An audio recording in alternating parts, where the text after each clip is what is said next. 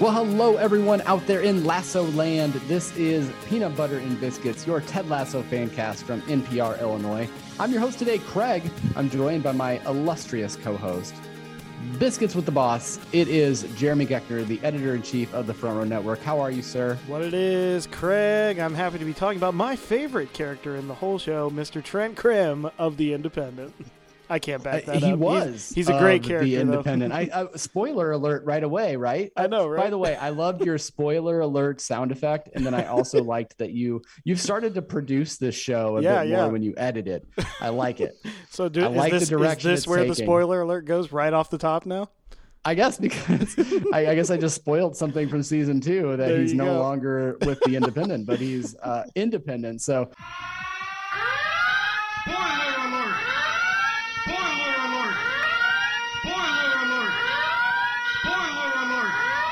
And then today, folks, we are joined by someone who has such a breadth of film history in his brain. A cornucopia. He knows more about film than I will ever know in my lifetime. He is from Classics, Mr. Brandon Davis. How are you, sir?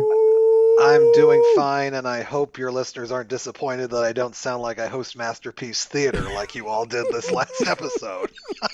Brandon speaks like this sometimes. That was a good Brandon James Mason thing that Brandon can do. Yeah, absolutely. Brandon is the host of our Front Row Classics. He's been doing it for just as long as the network has been around. And Brandon, can you quickly tell us about your show for anybody that might want to check out or enjoy old Hollywood? Yeah. I mean, well, first of all, I love classic film. I've always loved classic film. It's a great passion of mine. And when Jeremy started this network, he told me I had to be a part of it because I had to bring the classic film element to the network. And so started it off, and it just started with me and Jeremy talking about Singing in the Rain one night. And that was our first episode. And then a couple years went by, and I finally got a permanent co-host in a gentleman named Eric Flick. And so for the past 2.5 years, Eric and I have sat and every couple times a month discuss great classic film, and that's the heart of our show, because I really want to keep these movies alive. I want to keep the discussion of them alive. I want people to keep loving them and discovering them. So that's the heart of our show. But over the last 1.5 years, we've also landed some great interviews, and I've been able to talk to some really, really fabulous people, and that's been a wonderful supplement to our show. So we're about 93 episodes in, I think, from when this will drop, and getting close to triple digits, and just some great stuff. So yeah, I hope anyone who enjoys classic film or wants to get into classic film will listen to our show. That is a fabulous undersell, my man. A fabulous undersell of how amazing Front Row Classics is. Everybody should be listening to this show. Clearly, if you're at episode 93, that means Jeremy and I need to wait 7 more episodes to come on for your 100th episode, right? What? No, Yeah. You have spoken to Lucy Arnaz. You have spoken to so many amazing people that are connected to old Hollywood. Patricia like Ward George Kelly, Stevens Jr. man. George Stevens Jr. Patricia Ward Kelly, George Stevens Jr., Eddie Muller, who hosts Noir Alley on Turner Classic Movies. So good. Natasha Gregson Wagner, the daughter of Natalie Wood. Yeah, I've talked to some really the daughter of interesting Natalie people. Wood. Yeah. The daughter of Natalie Wood. We're Todd going into Fisher. the Christmas season. We're all thinking Todd about Natalie Fisher, Wood Carrie and Fisher's, Miracle on 34th Street. Carrie Fisher's brother. Yep, Todd Fisher. So yeah. Well, anyway, go check out Front Row Classics. You can find it on any podcast app. Go and check out Front Row Classics. We do have a little bit of housekeeping before we get into the episode proper here. As I mentioned last week, we are recording this right after we recorded some of our interview with Cola. So what we're doing is we're catching up on some of the housekeeping that we would have had from the previous episode, season 1, episode 2. And so we left you hanging last week with First concert, best concert from a lot of our listeners. We had such a huge reaction to this. Thank you so much. Tons of Thank you so much for emailing us, for shooting us a message on Twitter, whatever it is that you want to reach out to us, please do. We love that. Of course, you can email us at Front Row Lasso. Please also consider leaving us a review on Apple as well. That really helps us out. But first concert, best concert, first thing up, Rosemary. This is a crazy one, okay? Her first concert was Peter Gabriel. Oh, yes. No slouch. Her best concert, Elton John, right? Sounds about right. That's pretty good. Amazing. That's pretty good. Amazing. It's no Weird Al Yankovic, but, it's up there. Bonnie had Def Leppard as her first concert and Depeche Mode as her best concert. She also wanted to throw in that she's seen Lady Gaga as well, and that was a heck of a concert as well. We have also lots of others that have chimed in as well. Lacey said, first concert was Sugar Ray and the Goo Goo Dolls. Oh, my God. Lacey, I know exactly how old you are. Yep. And the best concert was Pentatonix. Okay. We also had Michael, who I know is a over-the-road trucker. So if you're listening to this in your truck, Michael, your first concert was Billy Joel, and then your best concert was the Foo Fighters. Foo Fighters came up several times as best concerts. Speaking as one of those, because they always put on a ridiculously good show. And then we had Rick said Boyz II Men, Motown Philly, back again. And then he said best concert. He's a man after your own heart. He said Weird Al, not only once or twice. He said Weird Al 8 times. Oh, man. I cannot stress to you people enough how good Weird Al concerts are. They are a blast. Let's see. A couple more here. Courtney said the Beach Boys in 1987 was her first concert. Wow. And that the Avett Brothers was her best concert. And Avett Brothers also came up they came up several times as we were going through this. And I will say kind of the spiritual brother maybe to our Mumford acknowledgement here in Peanut Butter and Biscuits for Ted Lasso as well. Claire said first concert, Moody Blues, best concerts, U2, 9 Inch Nails, and Depeche Mode. She cheated, by the way. That's cheating, Claire. Come on, Claire. Yeah, absolutely. Tim said Huey Lewis and the News was his first concert and that Slayer was his best concert. Oh my God, Slayer. Our own Vanessa Ferguson, who co-hosts with me on Beyond the Mouse, said first concert was Christina Aguilera. She let that genie out of that bottle. Genie in a bottle. Her best concert was the Avett Brothers. Just a couple more here. Jim said Journey and the Babies was his first concert. I don't know who the Babies are. Yeah, no, that doesn't ring a bell. It might be like shredded wheat. People are going to let us know who the Babies are, I'm sure. Yeah. And then the best concert, he said, was a tie between Paul McCartney, and then he is a huge ELO fan. So he's seen ELO 3 times. I would love that. And then how many more of these we want to do? We had Jay Hoffman from Front Row Flashbacks, another co-host you might hear from in the future. First concert was Weird Al, best concert was Garth Brooks and the Foo Fighters. Although I can't imagine that was the same concert. That'd be a hell of a concert. Who's the audience for that? And then we'll do one more. It was Morgan, and she said Wayne Newton was her first concert, and a real snoozer. Her parents dragged her to it. And then best concert was Billy Joel, the Piano Man himself. So thank you so much. I know we had more submissions than that. Well, wait, Craig, we still do have one more. Apologize. We have one more we have to get to. Mr. Brandon Davis here. You haven't chimed in we got to do Brandon. I knew you were going to ask me that question. Yep. Okay, well, my first concert, I don't remember the year. I was not in the double digits yet, but my parents took me to, it was Amy Grant, Michael W. Smith, and CeCe Winans. Oh my God. It was a Christmas concert at the Peoria Civic Center.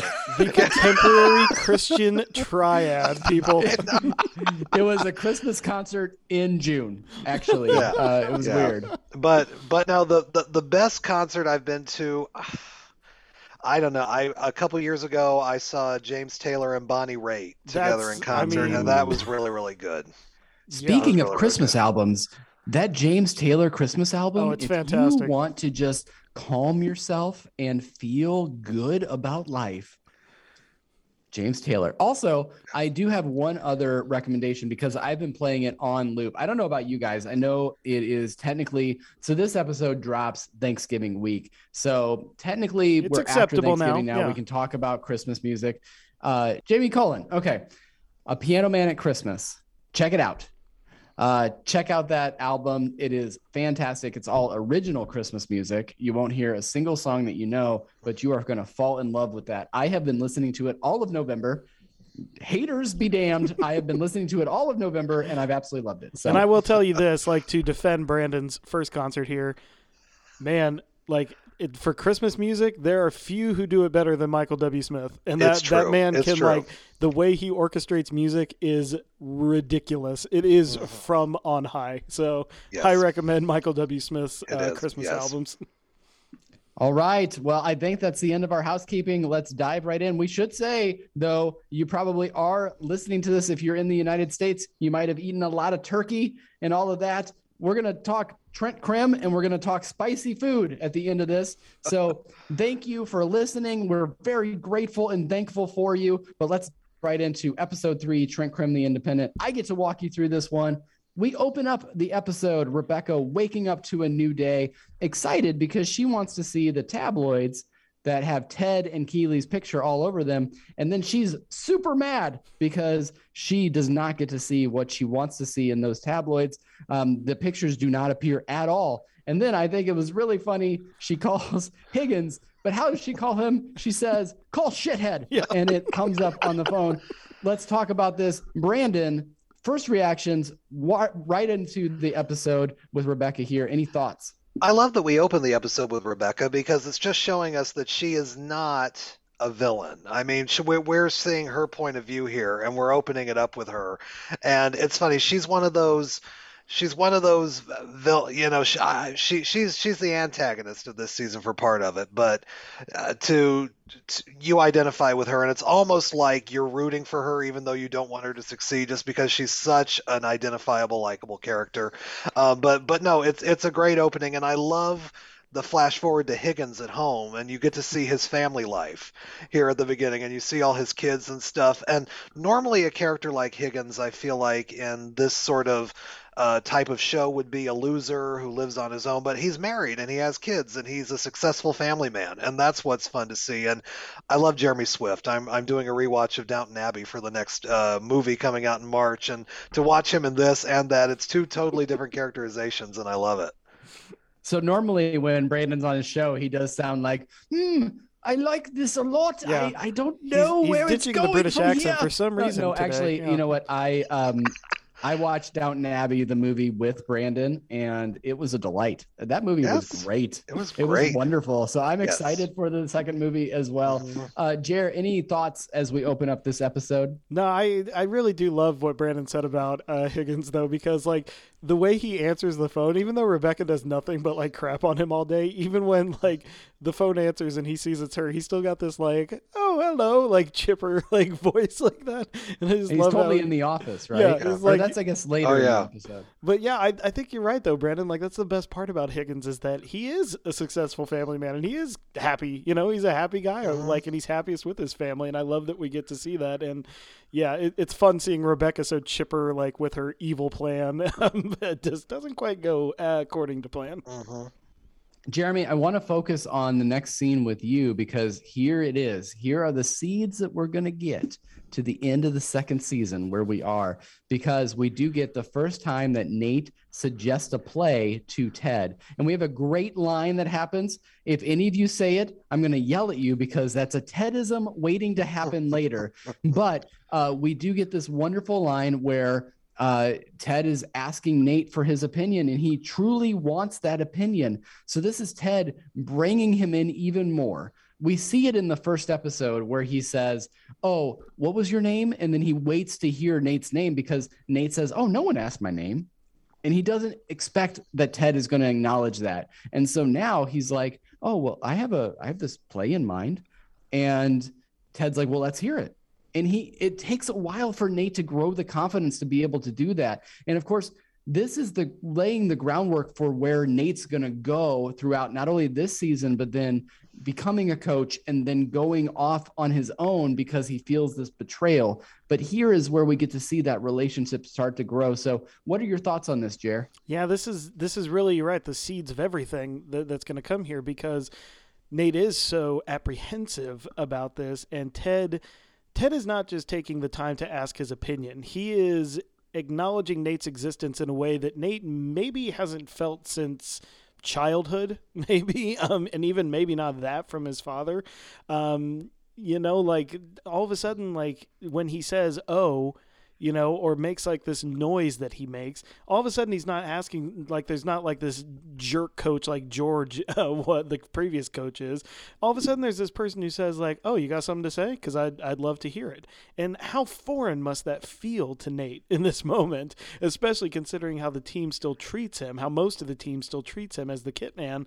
And yeah, like I also just love how kind of like they really have to like boost him into that strutting out of the office, which is fantastic. And he's still so great, so right? Weird about it too. But it's just like they're all kind of weird about it. Let's be real. Yeah. I mean, like they're strutting and then they have to turn around and they have to go back the other way. I forgot the pitch was this way. But I also do, because I don't think it's going to be a Tedism, but like when he's talking to Trent about Nate, and he literally says like, "No, that kid might be a genius." And it's like, Ted always just tries to look for it. He tries to look for what they're doing. So I think that's so important in the scene. But you're right. Like, this is the start of it right here. It's that positive affirmation, right? And like, so it's funny because Ted Lasso has done this to me. So I meet with students all the time. I think you all know I'm a college advisor, and I've been meeting with students for the last month or so, getting ready for the spring semester.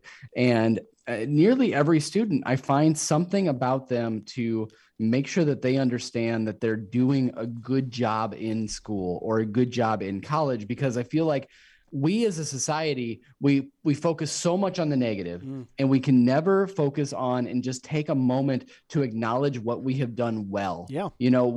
I mean, like we do so many things well throughout the day, and we never take time to acknowledge that because no one else acknowledges that for us. And that's what Ted Lasso does. And I think that's why Ted Lasso grabs you in so quickly as an audience. And that's why you want to watch more. That's why we want to consume more. That's why we're going out and like buying up all the Ted Lasso merchandise, because it makes us feel good that we can acknowledge something within ourselves that is going well. I think that that's a really key point for sure. So Brandon, you've seen all of season 1, you've seen all of season 2, you know where this is heading. What are your thoughts about this kind of first interaction where Nate gets to add his advice to the team dynamic? Well, I think this is the purest moment that we get, because it's it's him for the first time getting to use his own voice, and I think Ted handles it amazingly because he uses humor, and humor is the most disarming thing that you can possibly use. And I have a hard time hearing people who don't believe in themselves. That was one of my favorite moments. Oh, is that? Hey, I'm sorry. Hey, what did I just say a couple of minutes ago there, Davis? Everyone forget that you heard that. This will be Brandon's last episode of Peanut Butter Biscuits. No, I'm kidding. I'm kidding. You keep going. Okay, I'm sorry. It might come up later. I'm allowed one. Maybe. There you go. Yeah. Okay. There's our bowl. Okay. No. Jeremy's been allowed like 12, so it's fine. I'll be careful when we do this not to quote anymore until the end. Okay. No.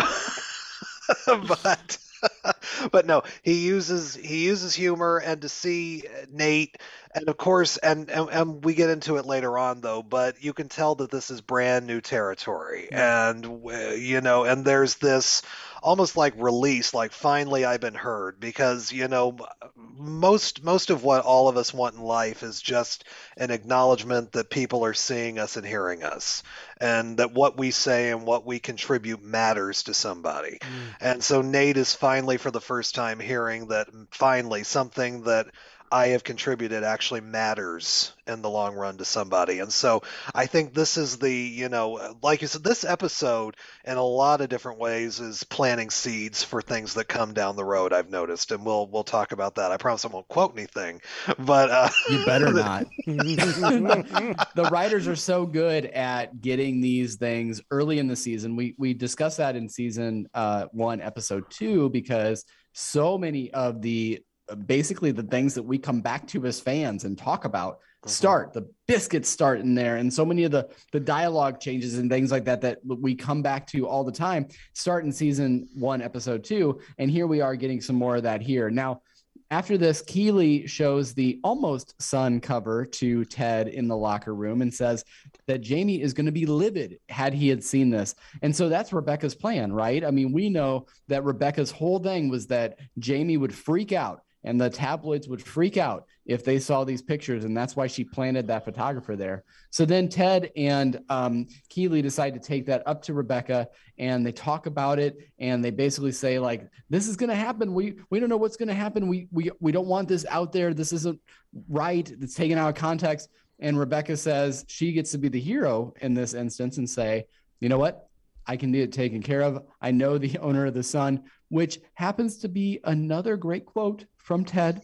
I'm going to not say it because my name's not Brandon, and I'm going to continue to move on. And that one was on my list. So. Okay, I will not say it, but it is a great quote there. I think ancient law says that balance needs to be restored, so you should take his quote, right? I mean, yeah, you're right. But anyway, so that's kind of the scene that we get in her office. There's not, I think, too much to add here, other than you get to see Rebecca kind of move from where she's sort of the villain again, trying to put the photographer and getting into the tabloids. And then she is able to kind of move forward and be able to understand that this plan's not going to work out. So she pivots to become kind of the hero for Keeley and Ted. Anything that you want to add there, Jer, or can we continue to move on? Not much. I mean, I just wonder, maybe you both can ask or answer, but like, do you think she comes up with this Trent Crimm plan here, or she's just playing this is what I'm expected to say in this situation. I can help you guys out. And then, later on in the night, because we know the next morning she comes in with this plan for the Trent Crimm interview, do you think her wheels are spinning right there in the moment in the office? Or do you think this is just, okay, I know what I have to say now to get them off my back and to kind of reconfigure everything? Because this is where she learns that Keeley is the one who stopped the photo from running. I think she also does ask Higgins if it can be traced back to her. So maybe she immediately knows she needs a new plan. We are nerds, right? So constantly we are arguing or talking about who is the smartest person in the Marvel universe. Yes. And so if we were saying who is the smartest person in the Ted Lasso universe, obviously a lot of people would say Coach Beard. It is right. Coach Beard. He's tactical. He knows what's going on. But I would almost say that Rebecca, from a business sense, but also from just a human sense, might be the most aware person that we have on this show, or might be the smartest and the most interactive person. So I would say that her wheels are already, in my mind, Jeremy, she already has a plan B to her plan A. Does that make sense? Yeah, no, that makes sense. Well, and she's this woman who is really found this leadership position in what most people would consider a male-dominated industry. So she has to be 2 steps ahead of everybody. Yep, exactly. So she's had to learn that along the way, and so yeah, she's already 2 moves ahead of everybody. Classics guy. Boom. Come on, know the line. Tell it to me. What about Fred Astaire and Ginger Rogers? Mm-hmm. Oh, she does everything they do except backwards and then high heels. Boom. Look at that. Look at how well I got that into this episode. It wasn't even trying to do it. Nice. But now we go to the team on the pitch, and we get to see that Nate's play actually does work. Very well. It's really well. Jamie's not really into it, but it really works very well. And we get some great talk on the pitch as well. This is before Ted Lasso decided they would become a show that wasn't about soccer and not even show us any soccer. Right. But we do get to see some of this on the pitch as well. I'm going to go right into where they're in the locker room, and Ted starts giving out these books. So he gives a book out to each player. And I did note some of the ones that were highlighted for us to see. So Sam gets Ender's Game. Jamie gets The Beautiful and the Damned. By F. Scott Fitzgerald. Yeah. Mm-hmm. And then, of course, Roy gets A Wrinkle in Time. So take all of that together, the pitch, and then also going into the the locker room, up to the point where Roy's going to start talking to his teammates about not picking on Nate. Anything that you want to say in there, Brandon, that you thought was interesting? Well, like I was talking about earlier, I was alluding to the moment with Nate when he realizes that his suggestion has worked. He exhales, and like you see him, he almost can't catch his breath, because it's like, man, something that I thought up actually worked. And so to see that realization come over, I think that's a great moment. And of course, a great Ted Lasso line, which I can talk about later on in the episode. I won't mention now, but no, I think that's a great moment, and sort of the joy and elation on his face. And I love when Ted tells everyone to run 2 laps, and he and Beard just throw the clipboards on the ground and start running. That's a great moment. But yeah, I love I love literature. So the moment in the locker room is great when they pass out the books. I'm like, what a great idea, and and the thought process it would take to think, okay, which book goes with which team member. But of course, as we figure out later on in the episode, he definitely picked right, especially where Roy's concerned. And right away, like he's not with the team that long, and we are led to believe that Beard is the one that really knows the players, right? Because when we're doing the introductions in the pilot, it's Beard that's saying like, okay, this is Isaac, this is Roy, and like kind of giving the what for. But Ted's able to jump on this right away and be able to know, based on their personalities and only a few interactions, that these are the books that might make the most sense for them to read and to check out. And of course, Jamie throws his copy of The Beautiful and the Damned right into the trash. And that kind of checks out for that book and for that character, right, Jeremy? Yeah, because, if anybody hasn't read that, I mean, it really is a perfect choice for Jamie, because it's all about, really lavish and self-centered and selfish people interacting with each other, and how those mindsets ultimately lead to destruction. And so it is a perfect thing for him. If only he would read it sooner, we might have gotten Jamie Tartt's redemption a little bit quicker. But also, I love Ender's Game, though, for Sam, because it's about a young kid that's a phenom that's out to save the world, so to speak, and has to learn to believe in himself, which is clearly what Sam's problem is. He's got all the talent in the world, but he's just still kind of not living up to his potential, aside from the rest of the team. So, and of course, we all know what A Wrinkle in Time is about, because Trent Crimm so excellently sums it up later in the episode. But yeah, this is great, though, and I do love that, Beard is the one that notices Jamie's throwing it away. But this is also, I think, where we get the first interaction with Ted and Roy about Nate's treatment in the locker room, which is, of course, such a catalyst for the rest of this episode. You did such a great job to walk That's me called to a my next segue, scene. people. Look at that. You did such a great job. I do want to take this on just a minute for a tangent. You are listening to this over Thanksgiving weekend, perhaps. You might be looking for a movie to watch. I will tell you, it is made by a controversial and somewhat awful filmmaker in his own right, but Midnight in Paris is actually a great film that shows Zelda Fitzgerald and F. Scott Fitzgerald right there in their prime. Owen Wilson's in it too. So check it out. It is a Woody Allen film. Yeah, we're not sure how we feel about him necessarily as a person, but as a filmmaker, he does some fairly good work. So remove the art from the artist, and you can check that out this Thanksgiving weekend. But yes, you are right, Jeremy. We go right into Roy telling Ted that Nate is being abused by Jamie. And then Ted basically says, I'm not going to do anything about it. You do something about it. Well, I don't even know if he says you do something about it. It's been a minute since I watched it. No, he literally go, right? He just tells him the real thing, which is, one thing I know is that if a teacher tells the kids to stop picking on a kid, that kid's going to get picked on more.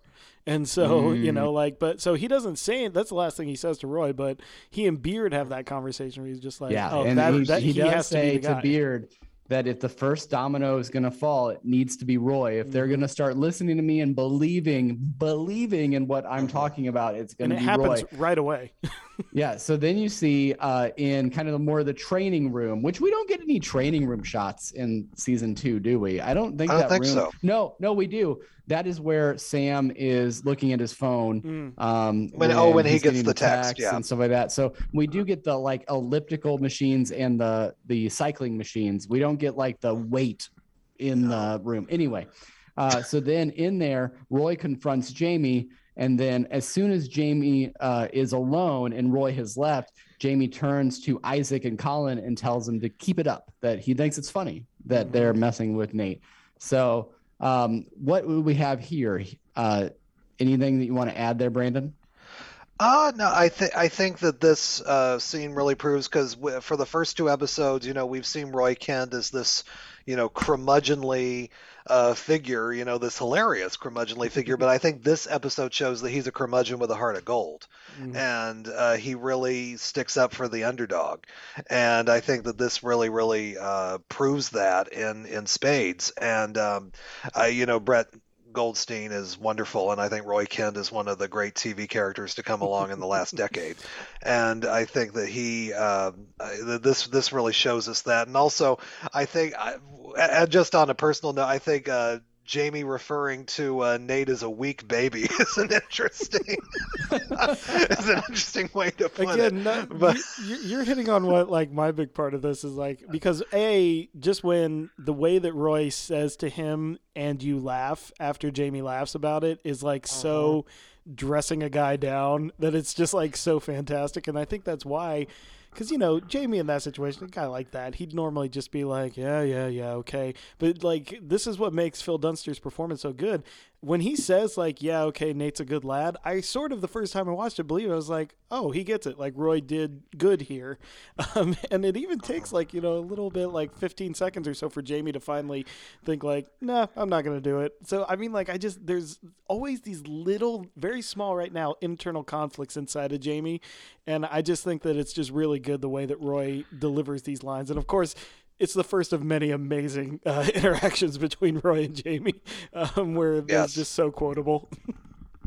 So then we go right back into Rebecca's office. She's now made a deal with the owner of the Sun that and that is a great Tedism, by the way. I was about to say are going to now allow for Trent Crimm to come to practice and to do a profile on Ted. So Trent Crimm does come to practice, and then we get to see Nate's play involved in that. And Trent just asks him outright, says, you're entrusting a Premier League club to the plays of a kitman.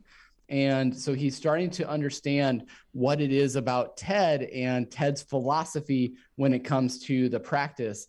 The guys are still messing with Nate when he gets back to the locker room. Roy at that point loses it entirely, but then also is talking to Keeley outside as they're leaving in an American impression, which, by the way, Brett, amazing job your American impression there. I won't say it all just in case we want to bring it up later. But then at that point, then Trent says, oh, so you're saying that the day that I am supposed to come and profile you, you happen to be going to a school of little children that I would go and check you out with. And then Ted has a great line about consequences and coincidences there. And then they do bring him to the school. So I gave you a lot there about Trent coming and going, but I wanted to move us along. So, Jeremy, any thoughts that you have in that section? No, I mean, I just love how unabashedly okay like Ted is with all of this, and I think that's what charms and wins over Trent ultimately, is that, like, when he's talking about, oh, you're entrusting it to a kit man, and like there's nothing strange about this to Ted, like, because he doesn't care what your job title is. A good idea is a good idea, and it's definitely a foreign concept to the football reporters over there and such, but I think it's just that. And I just also love how he like freaks out over Beard saying he's a good kid and nodding and stuff. Like, it's just this unabashed charm of Ted Lasso, and that's ultimately what does win Trent Crimm over. But this is also, you're right, our first true interaction of Keeley and Roy, who are going to become one of the great TV couples of all time here. But again, I just love how like Keeley is just not intimidated by Roy at all, and she knows exactly what to do with him. And you know what? Yeah, Brett Goldstein, yeah, that's a pretty great impression that she does of you. So I'm just gotta say. Yeah, it's just amazing how great he is at that American impression. Brandon, any thoughts that you have leading into the next scene here? Well, yeah. What I enjoy about Ted Lasso as a whole, though, is it takes a lot of sitcom tropes and sort of turns them on their head a little bit. And this is a plot that you see a lot in like sitcoms, like if it takes place in a restaurant critic is coming, and Mm-hmm. everyone's a nervous mess the whole episode. But Ted plays it cool and calm, and there's no any kind of awkwardness at all with him. I mean, he's just ready to tackle Trent, head on. And so I think that that's what's a great part of this. And of course, that's what disarms Trent. And, we'll get into that later on in the episode. But yeah, and I love like I said, this episode plants seeds, and it plants seeds between Roy and Keeley. And I know that you two have mentioned this in the previous episodes that you don't know if Keeley was supposed to be a permanent part, but this is episode 3, and they're planting seeds with the relationship with her and Roy and with her and Rebecca later on in this Mm. episode. So I think they had plans for her from the beginning. Yeah, I think you're probably right because these writers are so good at what they do and mapping things out. And we do know from Bill Lawrence that they had a 3-season arc in their mind. It's just, again, I wonder how big of a role that was going to play, or if you never know what came first, the chicken or the egg, right? Like, Mm-hmm. did the fact that they laid these little breadcrumbs for themselves manifest into the fact that Keeley and Roy are going to be this power couple that now everyone is just fawning over and wanting to make sure they stay together, save Keeley and Roy, regardless of anything else that happens in the show. Keeley and Yeah. Roy better be together. Or is it that they built up the character of Keeley because of the amazing work of Juno Temple? I mean, I don't know, one way or another. Jeremy, thoughts? Yeah, I agree. I think that again, the way that and I do love also though to speak more to Trent and them at the school. Again, what is it that Trent continues to come back to in his article? It's that this guy is impossible, isn't he? Like, it's impossible that this guy exists. He's literally out there. He goes to a school and a little kid calls him a wanker and he doesn't care. He doesn't care. He's just kind of like, no, it's all right. And it's part of that infectious spirit that he has. And it just overflows to everyone. So even somebody who's clearly hostile towards who he is can't help but just be won over. He's a walking Frank Capra character. He really is, though. Before we get to the school, though, we do have our first shot and first scene of Keeley and Rebecca together, and that becomes such a huge friendship moving forward as well. And you get to see them talk about the yacht photos, and that was so funny to go back and check out. Like, it was just like, it's such a well executed scene on the couch, and just like immediately you see Keeley's comfort level with Rebecca, and you see that Rebecca is kind of like, what are you doing here? Like she's not as comfortable about the situation. And that's going to really pay off in our episode, Make Rebecca Great Again, which will come up. I think that's episode 7 of season 1.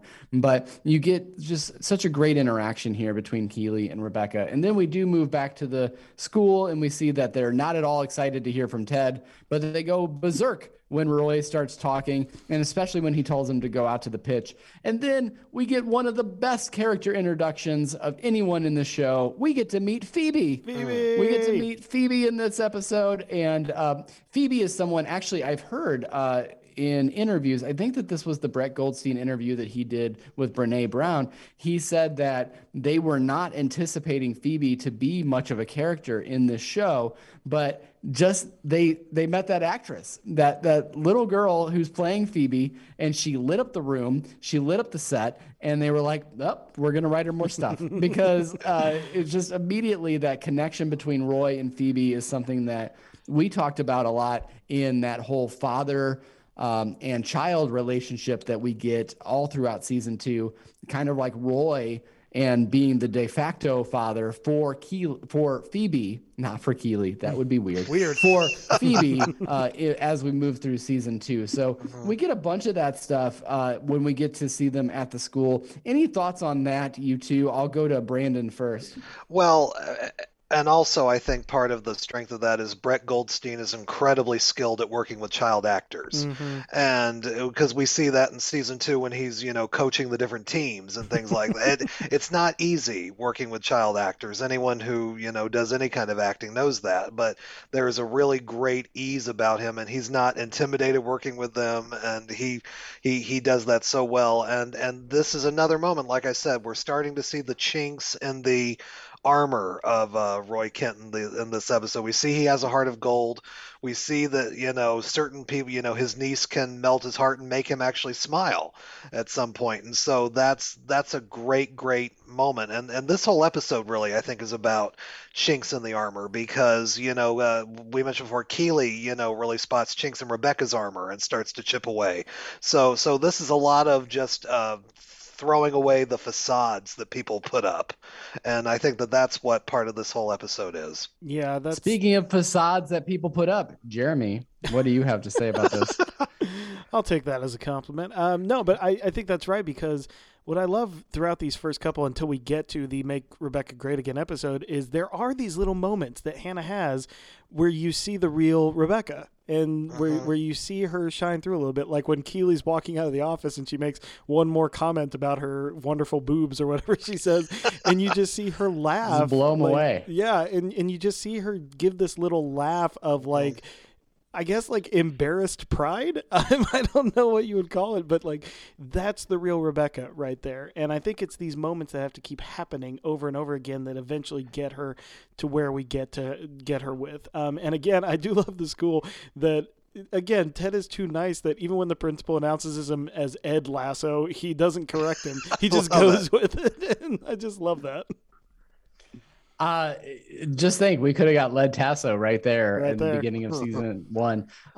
So I'm going to go through the rest of the episode here because we get a good scene with Trent and Ted, but we also get a lot of different cutscenes. So at first, as they're leaving the school, Roy talks to Ted about saying, I'm done with these mind games. I'm done with these gifts. I don't like any of this. He's very uncomfortable about this.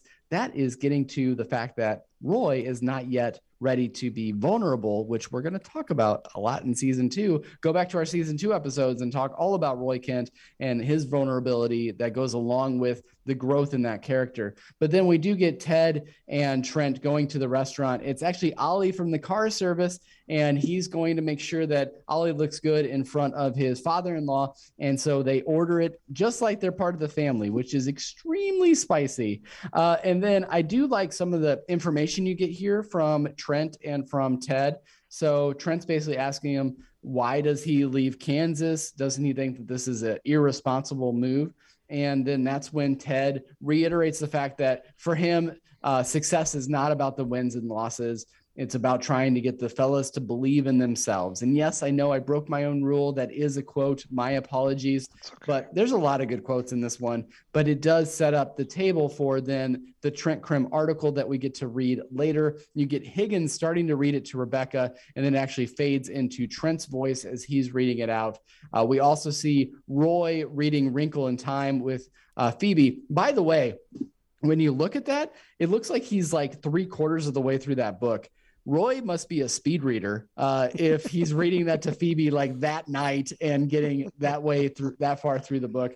But then we also see that Roy then goes out afterwards because he's like, oh my goodness, this book relates to me. He then goes and finds Jamie in the club and confronts him there about not messing with Nate as well. And that's all that she wrote in this episode. So any thoughts as we start to close this episode out, Jeremy?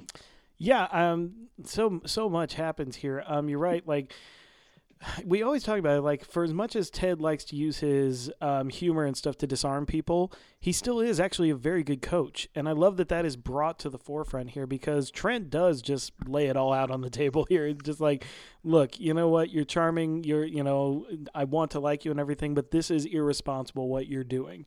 This team means something to people and it's not fair to turn it into a joke.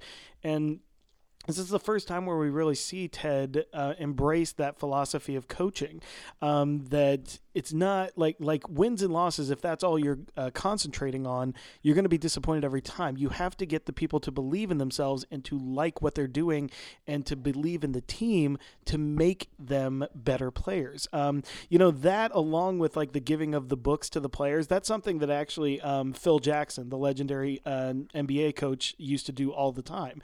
And his philosophy, his nickname was the Zen Master, because it wasn't so much about making sure that it was always on the team dynamic of on the court, here's how you play this play, here's how you do this. He was really about getting the team comfortable with each other. And that's why he was always known as this master of personalities. And that is what Ted is exhibiting here, that for him, the wins will flow when the players feel like they are the best versions of themselves. And so, again, just an amazing amount of coaching that goes into this. And I just love that is the quote that he uses there. I'll probably do the full thing later in Tedisms, but it's just a really great thing. And of course, I just love that, he just punches or headbutts Colin out. And even though he's doing this tough guy routine, Roy is in the club, he still has to talk about how he doesn't see so well at night. It's like, even when he's being tough, he has to be vulnerable. It's pretty fantastic. Brandon, any thoughts as we start to close this episode out? For me, it's the restaurant scene between Trent and Ted that really won me over to the show, I think, because there's something really, really special about it. And I think a character like Trent Krem, he makes his living interviewing people, asking gotcha questions, trying to entrap people. And how long has it been since he's had somebody actually ask him questions and actually be interested in him? Like when Ted asks him, so what do you love? Is it writing? And you see once again the facade of Trent Krem starting to come down. And to me, that is what this whole show is about. It's humans meeting other humans on a human level. And I know I used the word human quite a bit there, but but this is a very much a humanist show. And I think that that really speaks to the heart of what Ted Lasso is. It's being interested in what people contribute to the world. And I think that the fact that he is so interested in Trent, which, people are scared of Trent Krem because he can, ruin you with a, article in the paper. And to have someone actually be so interested in him as a person, that's got to be something that he's not used to. And so I think that that's really one of the scenes that really won me over with the show. Yeah. And remember, Brandon, how does this scene end? He literally tells me, he's just like, it's been really fun, like spending this time with you. And you Trent really mean that. You really mean that, don't you? I think that's the moment where Trent's like, this isn't an act. This is just how he is. And that's why I think the show has become such a tentpole for people, because we live in such a cynical world that we're not used to people really meaning, how are you doing when someone asks you that? And so when it comes along where someone is really sincere and really earnest about it, it takes you back a little bit. Yeah. And speaking of human things, what's not human is that man's hair. It is so incredible. I want his hair. That's what I would. Oh my gosh, I would die for his hair. Are you kidding me? Like, it's just so great. It's so funny. There was like memes going around, and it was something like the dog. When media represents your profession in an unattainable way, and it all like showed Trent Krem as a journalist. Like, all these journalists are like, no one looks like this as a journalist. Are you kidding me? Look at this guy. He's so great. So hopefully we get a lot of Trent Krem in season 3, but that's our episode. That's everything that she wrote about episode 3, Trent Krem, the Independent. And now, we have 3 of us Front Row Network hosts here. So why don't we bring in a 4th, Larry Smith? Come on out and do Tedisms for us. Tedisms. For each week, we share biscuits of truth. Oh, thank you. The dulcet tones of Larry Smith. Brandon, you're our guest. You get to do Tedisms for us. Please start us off. What is your Tedism for this week? Well, the biggest laugh in the episode is, I just talked to the owner of the Sun. You talked to God. You talk to God. He like yells that line. It's so fantastic. Immediately too. It's not like he doesn't skip a beat. And she doesn't either. After he's done with that, she just goes right into the conversation. That's a brilliant piece of dialogue. You like doesn't even skip a beat. You talk to God. Yeah, it was so great. How about this one? Going back way to the beginning of the episode, but sorry, Nate, I have a real tricky time hearing people that don't believe in themselves. Do you think this idea will work? And then Nate says yes. Whoa! No! Whoa! You're screaming at us, Nate. Beard literally falls out of his chair. That. I love the commitment from Coach Beard there. I love everything about that. Oh, speaking of Coach Beard, I don't know what your Tedism is, Jeremy, but you might have a Coach Beard one in there. Contractually obligated to say all of them. chess team coach, Illinois State champs, baby. Especially it's Illinois, right? Our Brendan Hunt, our Illinois boy. We claim him, people. He's coming from us. So everybody that's listening around the world, just know we gave you Brendan Hunt. You're welcome. Yes, absolutely. I'm actually going to go with Roy Kent here for the first one here. And it's because this is literally my laugh out loud. This is your second one, by the way, Jeremy. Yeah, but this is literally my laugh out loud moment of the episode when he's like walking away from Jamie in the weight room. And Isaac just asked me, he's just like, hey, Roy, you coming to the club tonight? And he just has such a chipper voice. He's just like, hang on, will you be there? It's like, you know it, bro. And he's like, then fuck no. It's like such a playfully like asshole-ish side of Roy Kent that we have not seen. And it just caught me off guard every single time. Brandon, you got anything else? You know what you do with tough cookies, don't you? Dip them in milk. I love that one. That's such a great line, too. I love it when he's seeing Rebecca for the first time in the episode. And first of all, Hannah Waddingham in those amazing, like, blouses that she wears that have no sleeves because she's got like these built arms. And Ted says, boss, I'd hate to see you and Michelle Obama arm wrestle, but I couldn't take my eyes off it either. Great stuff. Yep. Jerry, you got anything? Oh, I've got plenty. Again, I got to do one from another one from Roy here. It's like when he and Keely are arguing outside, and she asks him about his ex-girlfriend who stole his Rolex. And again, he just doesn't even miss a beat. And he just says, so I don't need a phone and a watch. but that same scene where Keely, it like kind of alludes to their relationship moving forward, and Keely's like, I could push all your buttons right now, and she goes, I'm Roy Kent and I'm mad because I play a game. Or no, she says, I'm sorry, she says, I'm Roy Kent and I get paid to play a game and I'm mad all the time. And again, like he's just like, that's pretty good. That's pretty good, actually. Oh, so good. No, there's anything else. Well, and Keely is very talented at those newspaper headlines. Jamie's tart breaks Tart's heart. Yeah. I love that. Lasso makes Paso and causes team fiasco. But you know what line like goes after that, which is great. It's just like, yeah, I'm cute as a button and I can rhyme my ass off. God, it's no wonder they want to destroy me. But I have to call out, and it's because it's like the one that, got me the most. And I'm going to do the whole thing here for you guys because I pulled it up on here. But it's when, Ted is giving Trent his final manifesto. And he says, I love coaching. Now I'm going to say this again just so you don't think it was a mistake the first time I said it. For me, success is not about the wins and losses. It's about helping these young fellas be the best versions of themselves on and off the field. And it ain't always easy, Trent, but neither is growing up without someone believing in you. And that is the line. That right there, that last sentence, that is when I fell in love with this show. Like, all of a sudden I was just like, man, that's it.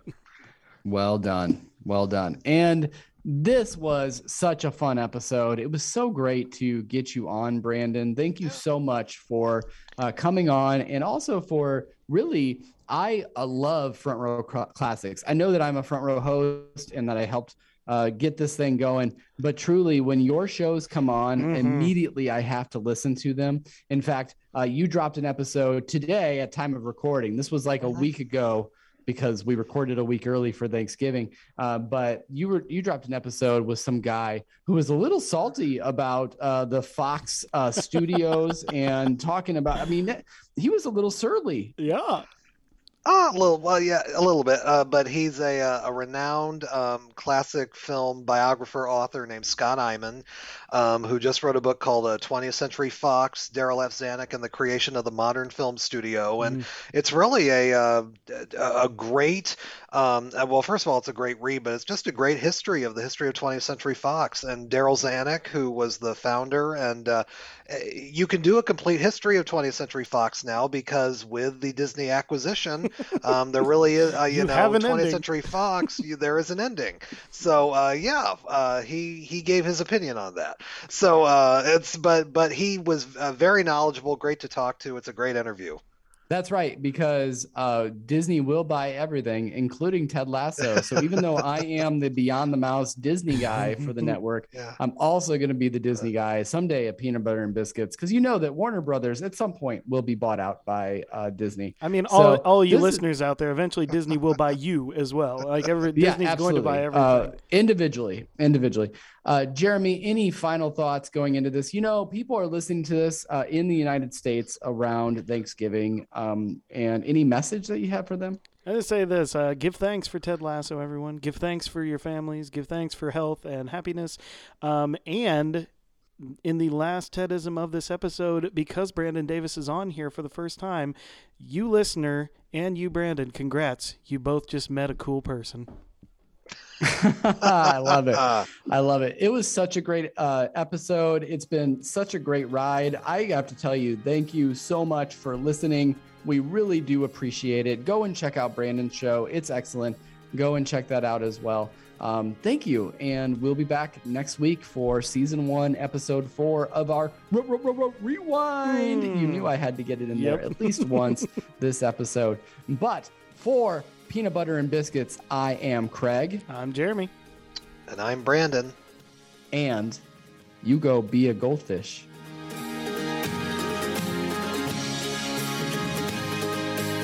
Thank you for listening to this episode of the Front Row Network, a proud Community Voices member of National Public Radio, Illinois. For more from the Front Row Network, including our articles or our other dozens of shows, visit thefrontrownetwork.com or nprillinois.org/programs/Front Row Network. You can also find us on social media by searching for the Front Row Network on Facebook, YouTube, and Instagram, and on Twitter at Front Row Reviews with a Z.